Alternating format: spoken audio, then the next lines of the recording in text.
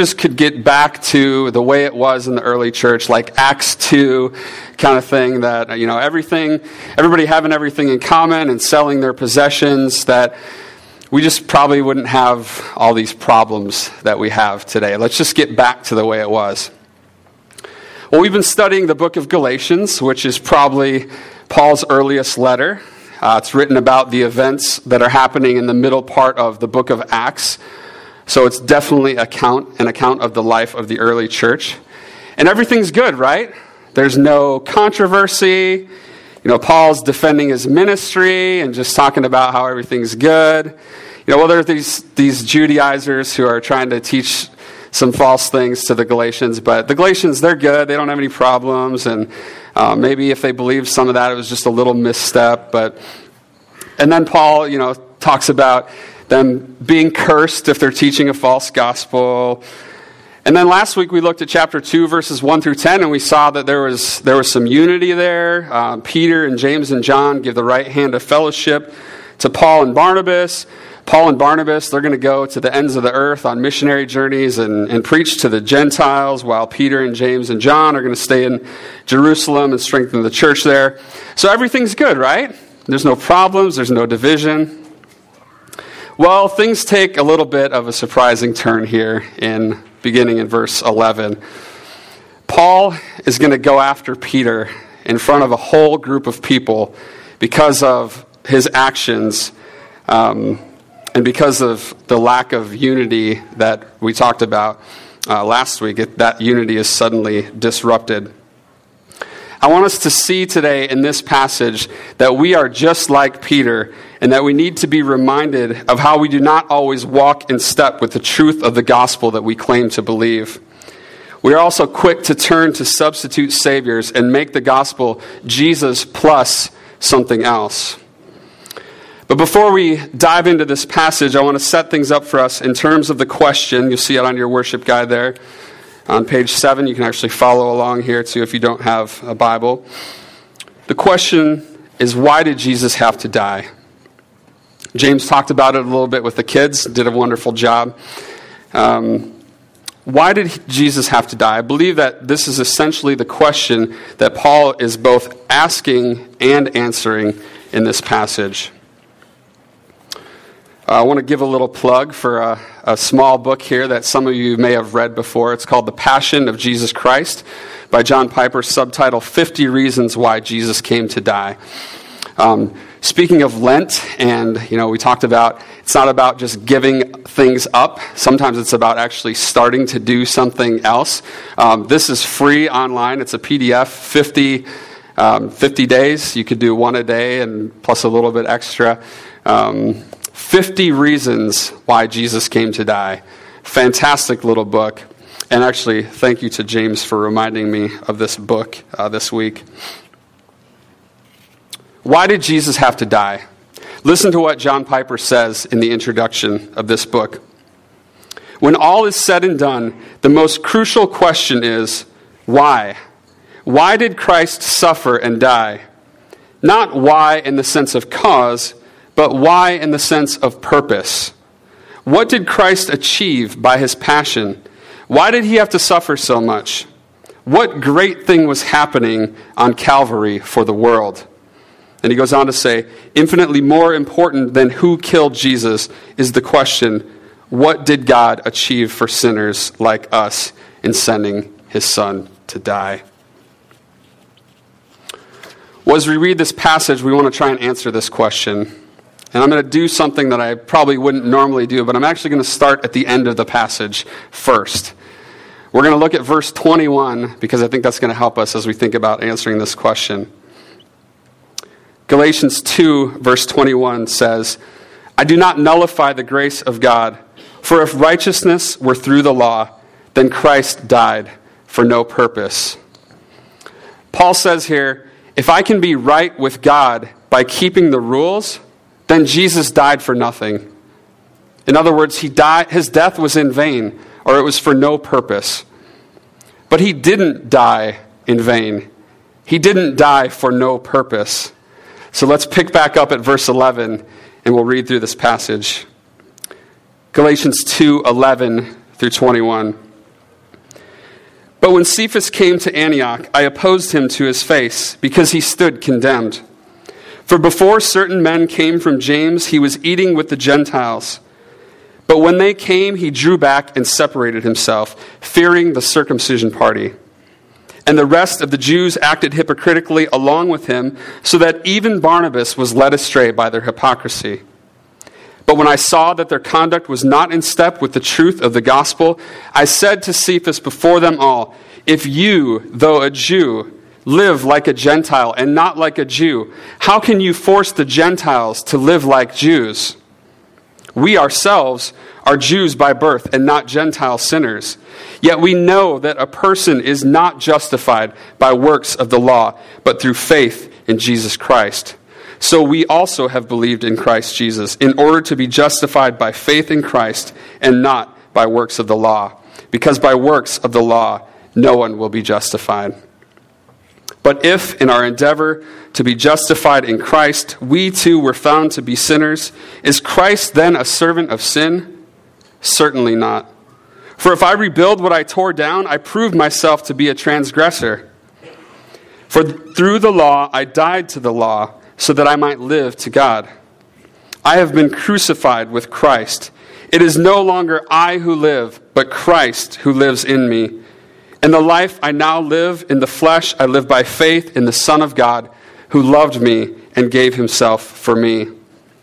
I do not nullify the grace of God, for if righteousness were through the law, then Christ died for no purpose. The word of the Lord. Let's pray. Father, we thank you so much for your word. We thank you for the gospel. We thank you for the truth of the gospel that sets us free. We thank you that we are justified not by works of the law, but by faith in Christ. We pray that this morning as we gather together to hear your word, God, that you would speak to our hearts, that you would encourage us, that you would send us out from here to be your ambassadors. It's in Christ's name we pray. Amen. Okay, we're going to look at this passage in two different parts. We're going to look at verses 11 through 14 before the quote, before Paul's words to Peter, and then beginning with Paul's quote to Peter through the end of the chapter. So we're going to be looking at Peter's action and Paul's response.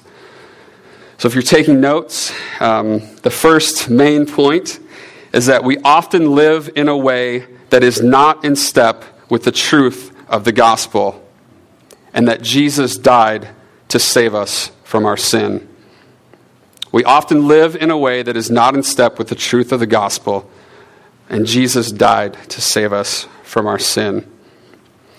Before we look here at this section, verses 11 to 14, at Peter's actions in Antioch, we need to remember the larger context of what was going on and the discussions that the church was having about the relationships between Jewish and Gentile Christians.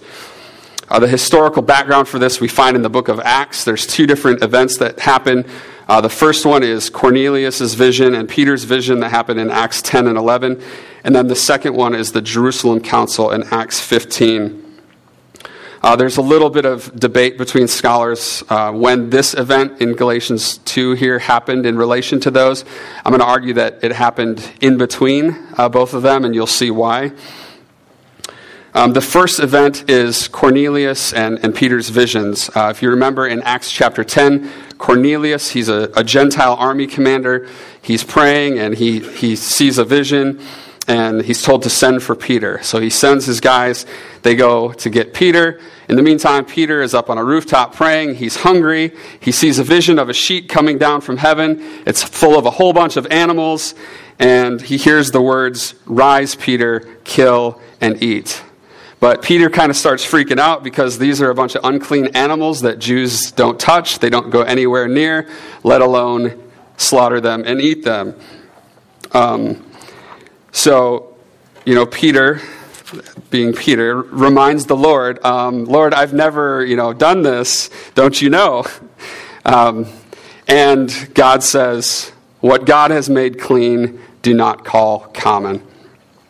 So, again, with Peter, I think the Lord wanted to be really clear with him and make sure he got it. So this event actually happened 3 different times, and then finally the sheet is taken up into heaven. And then the men arrive from Cornelius, and Peter begins to preach the gospel to Cornelius and his friends and family who are all gathered in this house. And here's the words that Peter says to them. He says, "Truly I understand that God shows no partiality." That's how he starts. And then he goes on to tell them about the life and the death and the resurrection of Jesus. And he concludes with these words. He says, "To him all the prophets bear witness that everyone who believes in him receives forgiveness of sins through his name." Now don't miss the universal emphasis here in Peter's message. The gospel is for all people, regardless of race, nationality, social class, etc., etc. This was a revolutionary message at this time. Well, then the Holy Spirit falls on all of them, and they're baptized. Peter goes back to Jerusalem, and the circumcision party, which is almost certainly some of the same people who came down here in Galatians chapter 2, they criticize Peter for eating with uncircumcised men.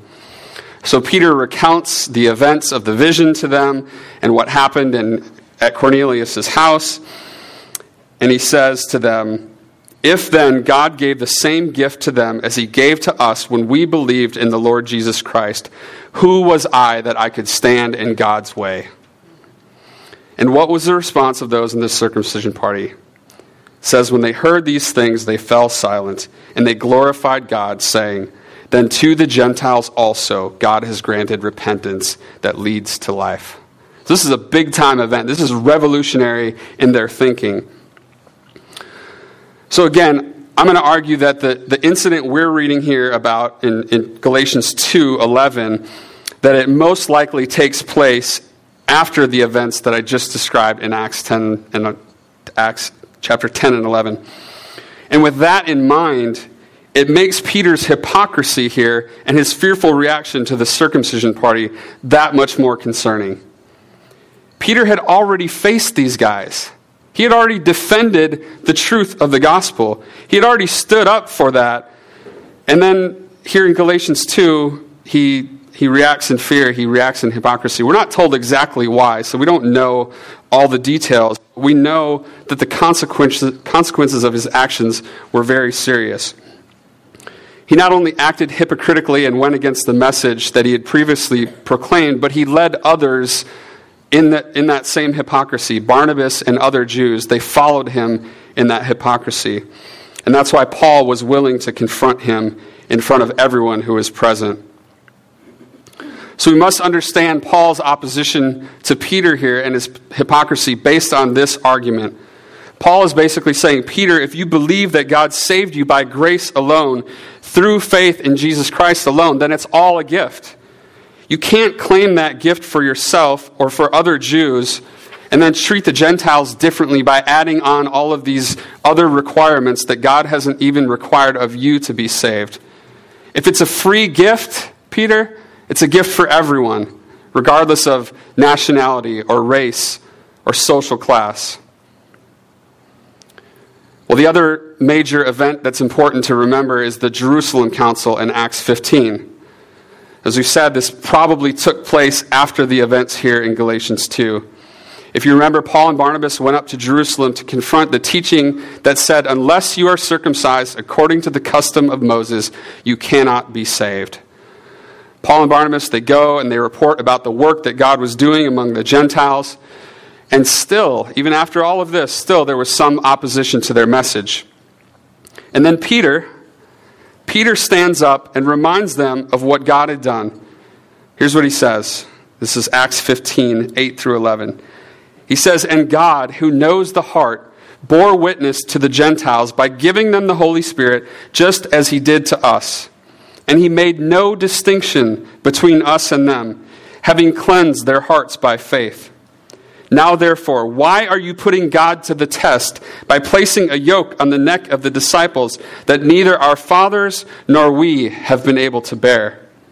But we believe that we will be saved through the grace of the Lord Jesus Christ, just as they will." Peter had had a similar response to the circumcision party who criticize him in Acts 11. But his hypocrisy and his correction by Paul make this statement in Acts 15 that much more significant. Peter sinned, straight up. There's no getting around it. He sinned, he was a hypocrite, and Paul, like a good brother, he called him out on it in front of a whole bunch of people. And it seems, from what we see here, if these things line up historically, it seems that Peter repented and he learned from his sin and that God was glorified in the work that came about. So what was Peter's sin? Paul tells him that his conduct was not in line, not in step with the truth of the gospel, but how exactly? Listen to Tim Keller's explanation of Peter's sin. Keller writes, Peter's sin was basically the sin of nationalism. He insisted that Christians can't be really pleasing to God unless they become Jewish. But nationalism is just one form of legalism. Legalism is looking to something besides Jesus Christ in order to be acceptable and clean before God. Legalism always results in pride and fear psychologically, and exclusion and strife socially. I want to speak to this issue of nationalism for a little bit. I spent 10 years in a place where nationalism has had a very harmful impact on the church. My message to believers was constantly that they are Christians first, and then their nationality or their race or their social status second. And I often talked with them. I said, I know what it's like to be prideful about your nation. I come from the most prideful nation on earth. Trust me, I know what nationalism is about. Now, don't get me wrong. I'm very thankful for the privileges and the conveniences that I have living in this country. And I'm thankful to be back here. But I'm also concerned with the attitudes and the messages that I've been hearing. I recently just listened to, not last night, but before that, the previous two debates on both sides. And we keep hearing people talking about making America great again. Both sides are saying it. Are we as Christians more concerned with making America great again, or with walking in a manner that is in step with the truth of the gospel that says nothing is required before coming to Jesus? Now, some of you might know the name Russell Moore. He used to teach at Southern Seminary. He is now the president of the Ethics and Religious Liberty Commission of the Southern Baptist Convention. He recently, on January 14th, wrote a kind of a provocative article in the Washington Post titled, "Sorry, the Bible doesn't promise to make America great again." He talks about sermons that appeal to 2 Chronicles 7:14 and promise revival for America if we humble ourselves and we pray and we seek God's face. Listen to what he writes.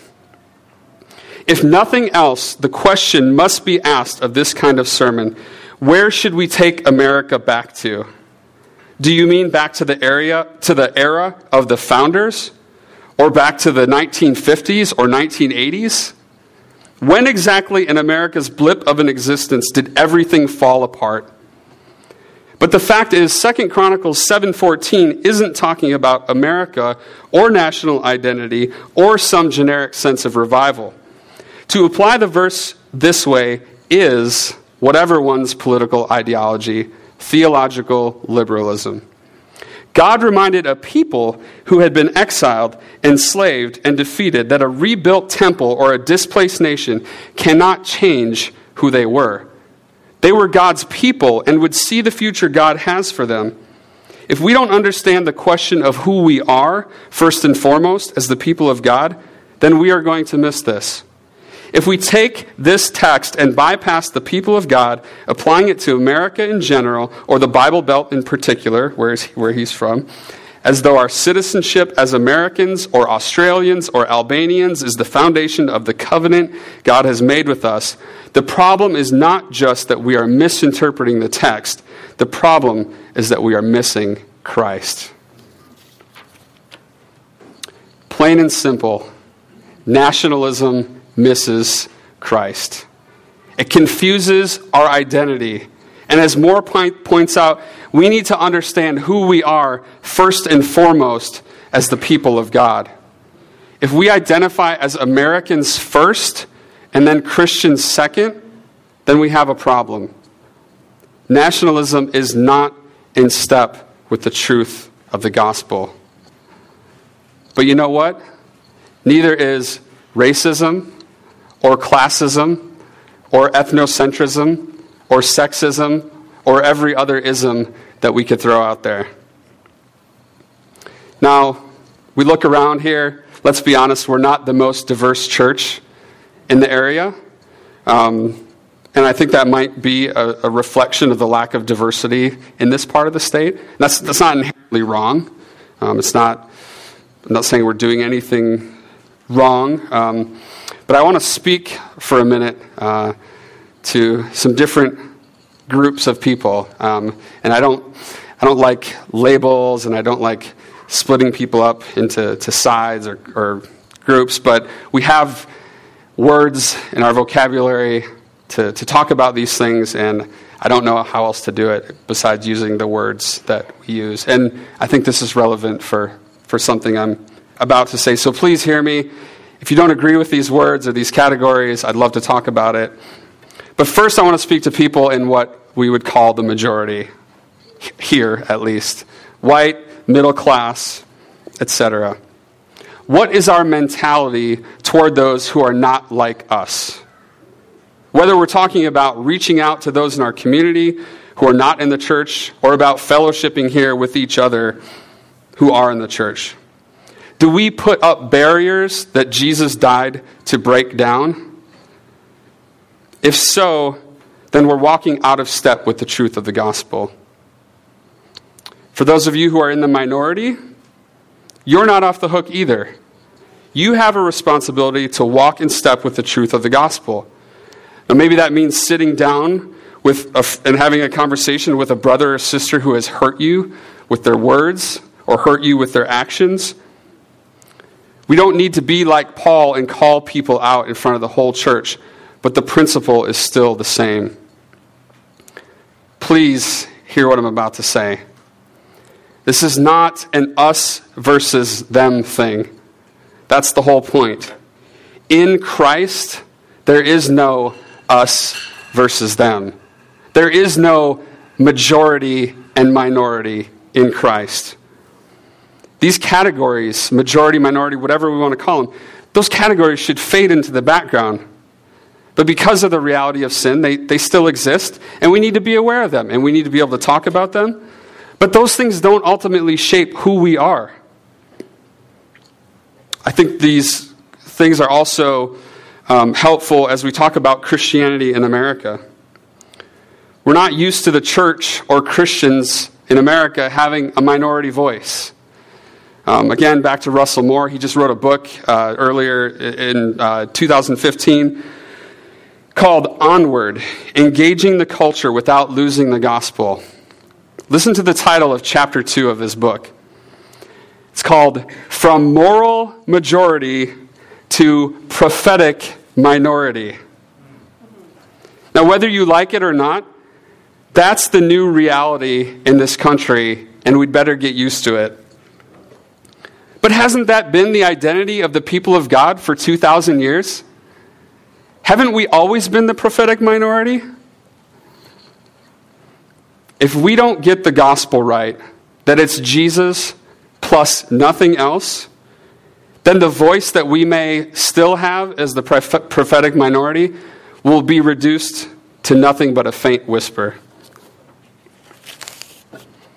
So why did Jesus have to die? Back to our question. He died to save us from our sin and to reconcile us to God and to one another.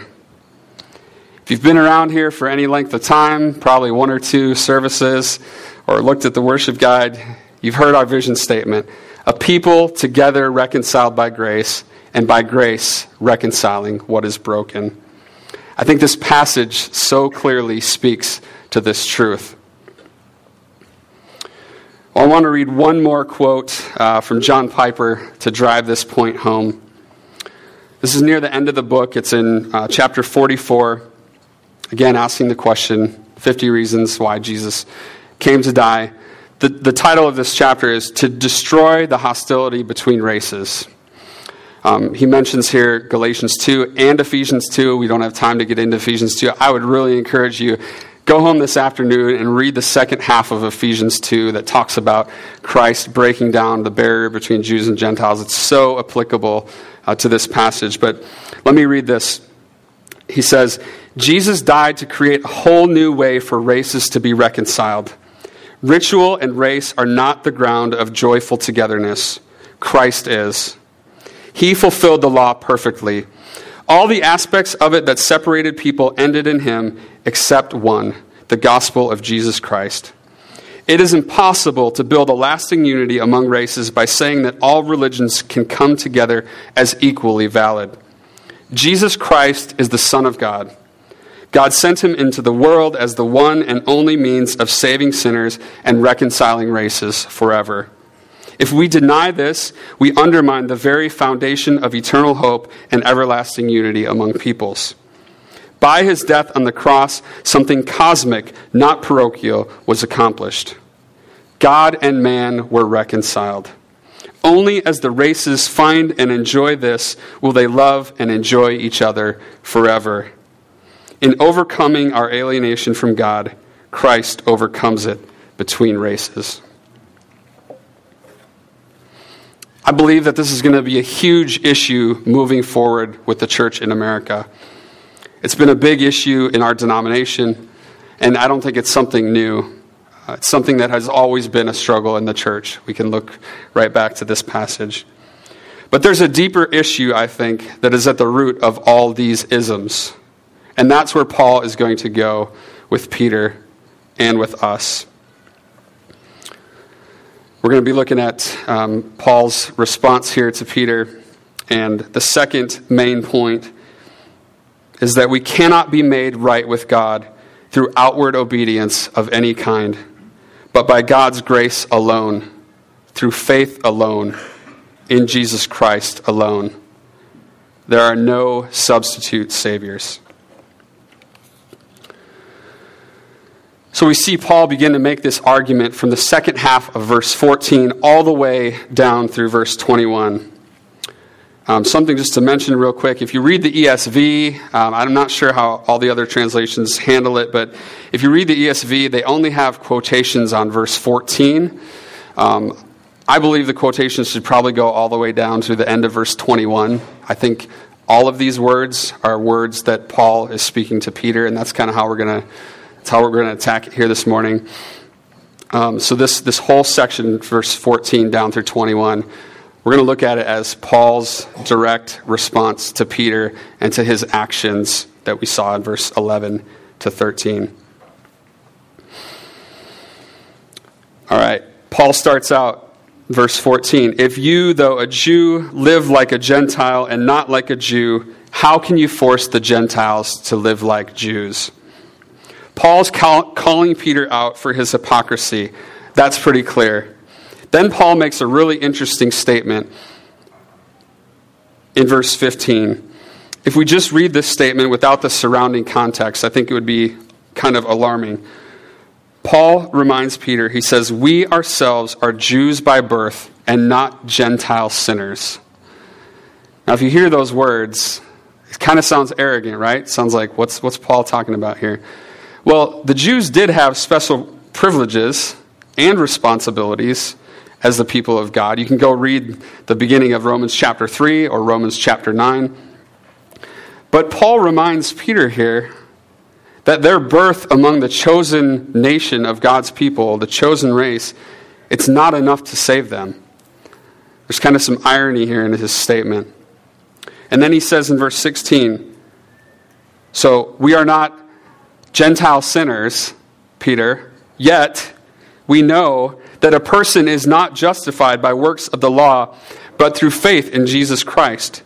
So we also have believed in Christ in order to be justified by faith in Christ and not by works of the law. Because by works of the law, no one will be justified.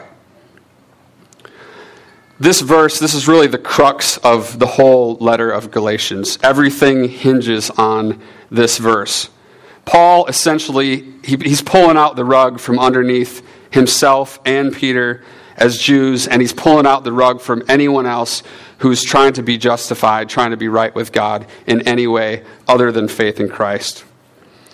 So Paul uses this word justified 3 times in this one verse. What does this word justified mean? It can mean a few different things in different contexts depending on how it's used. But one commentator says, when used as here in Galatians 2:15 and 16, in the dominant forensic sense, justification may be defined as that gracious act of God whereby on the basis solely of Christ's accomplished mediatorial work, he declares the sinner just, and the latter, the sinner, accepts this benefit with a believing heart. Justification stands over against condemnation. So there's 2 really important things here from this definition. The first is that God declares the sinner just. We don't actually become just. We don't become righteous, but we are counted righteous. Again, if you're reading the ESV, there should be a little footnote on the word justified. You look down on the bottom, it says counted righteous. It's another way you can translate that. You may have heard the analogy of a courtroom where there's a guilty criminal standing trial, and the judge steps down off his bench, takes off his robe, and he goes and he stands in the place of the criminal, and he says, not guilty. Now, nothing has actually changed about the criminal. He still committed the crime. He's still guilty of that crime. He still deserves the penalty for the crime. But the judge has not only spoken words and declared him innocent, he's also taken his place. The second thing is that justification is the opposite of condemnation. So if we stick to this courtroom analogy, Paul is telling Peter and the Galatians and us that as we stand before the judge, there is nothing that we can claim. I just thought of, you hear these stories of pro athletes or movie stars who get pulled over and they're like, don't you know who I am?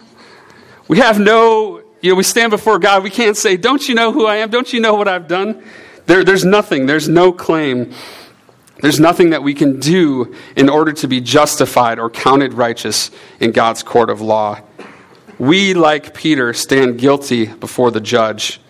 We are all hypocrites. We all walk out of step with the truth of the gospel. But there is one who obeyed the law perfectly, and it is with him that we are called to identify. And that's what Paul does in verses 17 to 21. Verses 17 and 18, they're kind of a little hard to understand. There's some vagueness in the original language, and there's a lot of different theories about how they should be translated.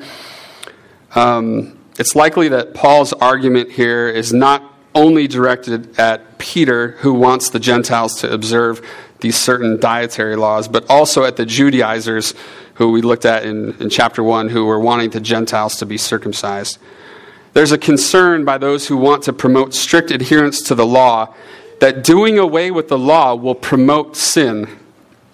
James Boyce, in his commentary, summarizes the argument against Paul as follows. Here's what they would have said. Your doctrine of justification by faith is dangerous, for by eliminating the law, you also eliminate a man's sense of moral responsibility. If a person can be counted righteous simply by believing that Christ died for him, then why should he bother to keep the law? Or for that matter, why should he bother to live by any standard of morality? There is no need to be good. The result of your doctrine is that men will believe in Christ, but thereafter do as they desire. And then he goes on to talk about Paul's reply. Paul's reply is abrupt. The form of his expression suggests that he was aware of the possibility that a Christian can, and that all Christians do, sin. But this is not the result of the doctrine of justification by faith, and therefore Christ is not responsible for it. Such a thought is important. Absolutely not. God forbid. If there is sin, as Paul acknowledges indirectly in the next verse, man himself is responsible. And then in verse 18, Paul's saying, if I rebuild the doctrine of salvation by works, the very thing that I was trying to tear down, if I rebuild that, then I prove that I'm a sinner. That's hypocrisy. That's what Peter was doing. By pulling away from the Gentiles, he's attempting to set back up the wall between Jew and Gentile that Christ has already died to tear down. Then Paul goes on in verse 19, saying that he's dead to the law. How then can Paul be dead to the law? He gives the answer in verses 20 and 21. He says, I have been crucified with Christ. It is no longer I who live, but Christ who lives in me. And the life I now live in the flesh, I live by faith in the Son of God, who loved me and gave himself for me. I do not nullify the grace of God, for if righteousness were through the law, then Christ died for no purpose. I'm dead, Paul says, but I'm alive in Christ. He loved me. He gave himself for me. How could I ever nullify his grace by claiming that righteousness was through the law? So back to our question again, why did Jesus have to die? He died for a purpose. And what was that purpose? From this passage, we clearly see that it was for our justification, so that we would not be condemned. It was because we could not justify ourselves by keeping all of the rules or by turning to substitute saviors. Jesus was condemned for us. That's the good news of the gospel. Now I want you to put yourself in Peter's shoes for a minute here. Imagine yourself standing before a crowd of people getting called out for your sin. He's probably embarrassed and ashamed. And if you remember Peter, this isn't the first time that he's been publicly called out or that he's been publicly shamed. But that wasn't the end of the story for Peter. It doesn't end there. And it's not the end of the story for us when we sin and walk out of step with the truth of the gospel. Do you see the beauty of what Paul is doing here? It may seem like he's being hard on Peter and that he's going too far, but he's preaching the gospel to him. He's saying, bro, you messed up big time, and you caused others to sin along with you. But guess what, Peter? You're not any less accepted by God because you sinned. And you're not any more accepted by God when you do what is right. Your standing with God is not based on your performance. It's based on Christ's finished work on the cross in your place and you receiving that by faith alone. And maybe you're here today and that's the first time you've heard that. Maybe you've, heard about Jesus before, but you've never really thought about why did Jesus come to die. You hear, Christians talking about Lent and Easter and resurrection and all these things. Maybe you're looking for all kinds of different things in this world to make your world right. Maybe you're trying to substitute the only Savior, who we're talking about here today, Jesus Christ, with substitute saviors, and they're not getting the job done.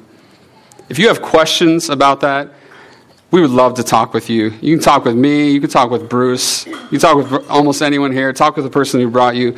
We would love to talk to you more about Jesus and what it means to follow him.